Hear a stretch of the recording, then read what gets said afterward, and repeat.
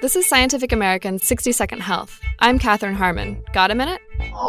Even with a healthy lifestyle, genes are the deciding factor in whether someone gets a chronic illness, such as heart disease. Right? Well, maybe not.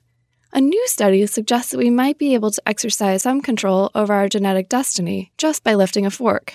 People with the genetic variant 9p21 have an increased risk for heart disease, one of the most common killers worldwide. Researchers collected genetic and dietary information from more than 8,000 people of various ethnicities, as well as data from 20,000 Finnish subjects. People who had the genetic variant, but who ate a diet rich in fruits, raw vegetables, and nuts, ended up on average with a heart attack risk close to people who don't have this genetic propensity, while those with the trait who did not follow such a prudent diet had as much as twice the chance of having a heart attack. So a healthful diet might actually be changing the expression of the gene, in effect, turning it off, which suggests that there might be more diet-gene interactions than you can shake a carrot stick at. Thanks for the minute. For Scientific American's 60-Second Health, I'm Katherine Harmon.